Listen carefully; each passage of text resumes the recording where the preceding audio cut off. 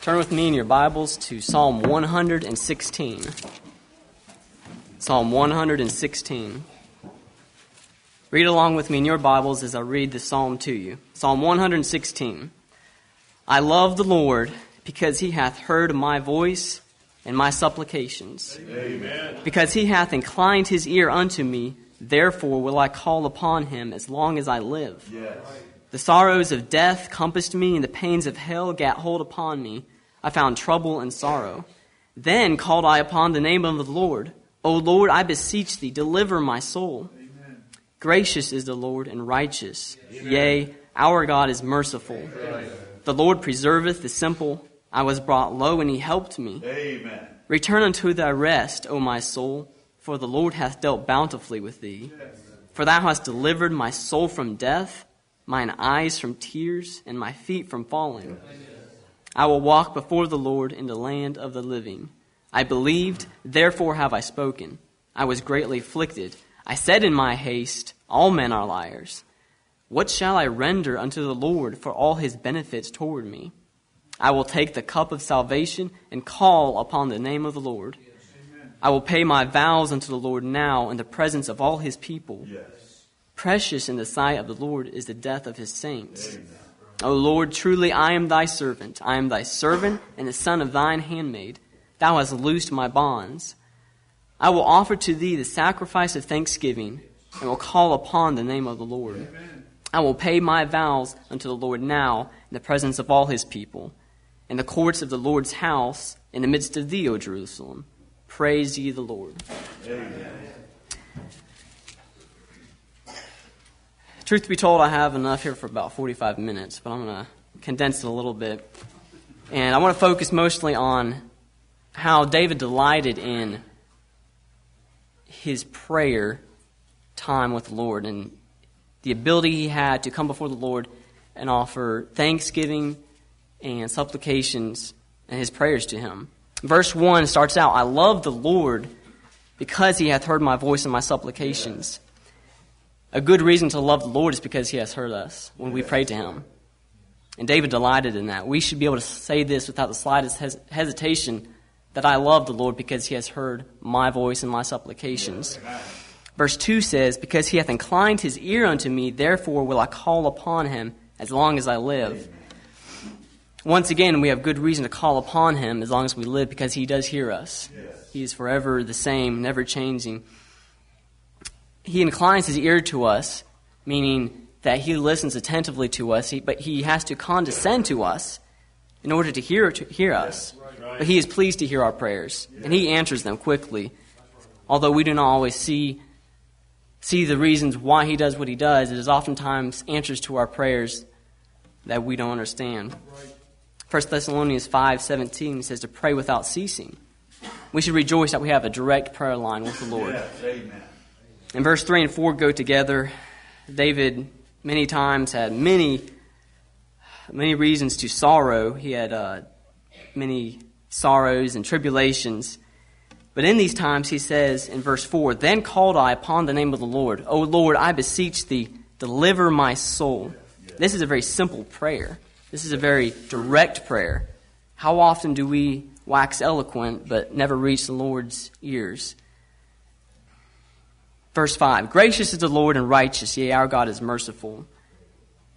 Consider with me, the Lord hears our prayers. He answers our prayers. He gives good gifts to his children. The Lord destroys and punishes the wicked. The Lord shows mercy to us. The gracious is the Lord and righteous. We have much reason to rejoice in the Lord. He is merciful to us, and even more so than David, he's given his son to be the propitiation for our sins. Let's go to verse 7. Return unto thy rest, O my soul, for the Lord hath dealt bountifully with thee. Amen. I greatly enjoyed in this psalm reading how David expressed his feelings. In this, he says, return unto thy rest, O my soul. How often are we distressed? How often are our souls gone astray and we feel lost and we don't know what to do? But the Lord has heard our prayers. And here David understands that.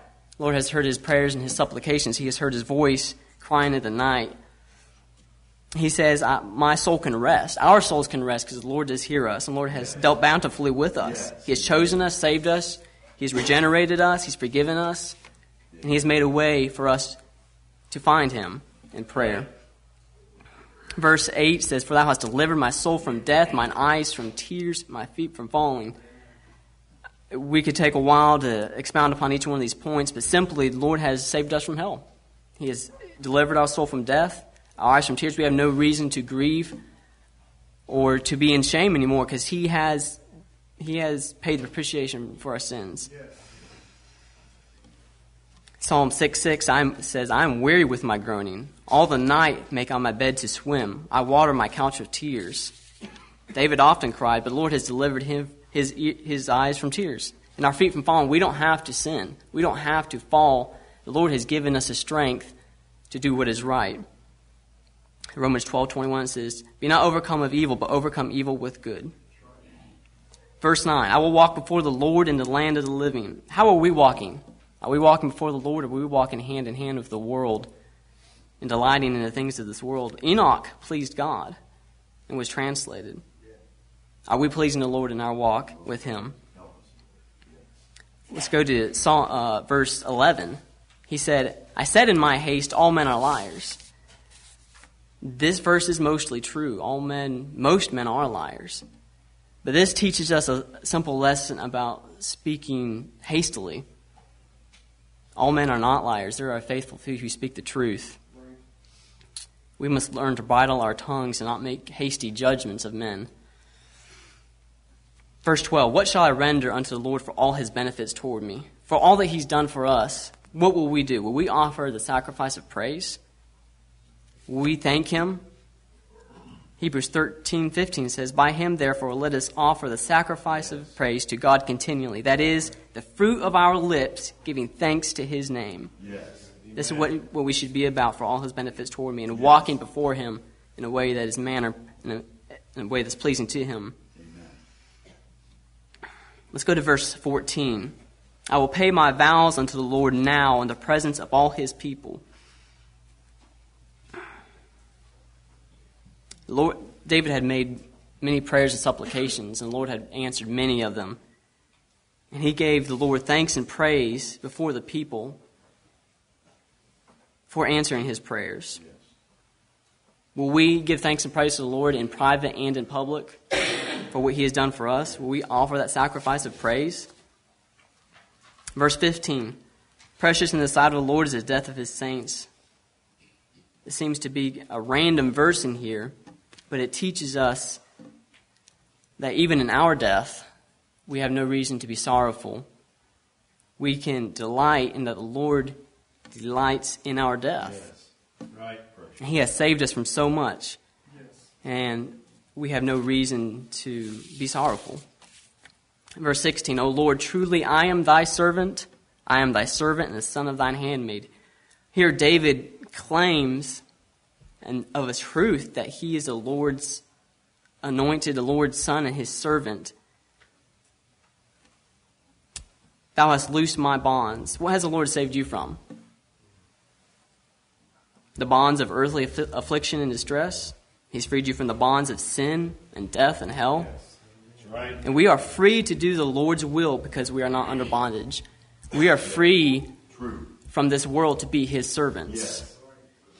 We have so much to be thankful for. Amen. Verse 17, I will offer to Thee the sacrifice of thanksgiving and will call upon the name of the Lord. David here gives thanks for deliverance from earthly and spiritual hell. David esteems the prayer of thanksgiving better than ceremonial law. How are we giving thanks and praise to the Lord? It's not just verbally, it is also with our lives and how we walk before Him, even in the times when no one sees us. How are we giving thanks and praise to the Lord by the way we live? Verse 18 and 19 go together. I will pay my vows unto the Lord now in the presence of all His people, in the courts of the Lord's house, in the midst of Thee, O Jerusalem. We can give thanks that our God is not in Jerusalem. He's not in a temple. He's not behind a veil. But that veil has been torn from top to bottom. We have direct intercession through Jesus Christ to Him. our Father more so than David, do you not think that maybe David, if he had the same blessings we had, he would take advantage of it? I'm sure he would. Why was it in the Lord's house? Because those of like precious faith were there. And they could rejoice with David in all that the Lord had done for him. And at the end he says, praise ye the Lord. What is there to praise the Lord for? He has heard us. He has heard our prayers, our voice, our supplications to him. We can rejoice that the Lord God Almighty hears and answers our prayers. The Lord has made this very real to me this week, the week before, and really the past month. His approachability and the lengths he's gone to make himself available to us. And in prayer, I've been very blessed to spend much time with the Lord and to feel his presence with me through it. Amen. We can rejoice in the direct line of communication we have with him this morning. Will we take advantage of it? Yes. Will we go before him often, praying without ceasing? And will we give thanks before the Lord and before our brethren so that they can rejoice and give thanks to the Lord with us and praise his name through it? Yes. May his name be praised. Amen.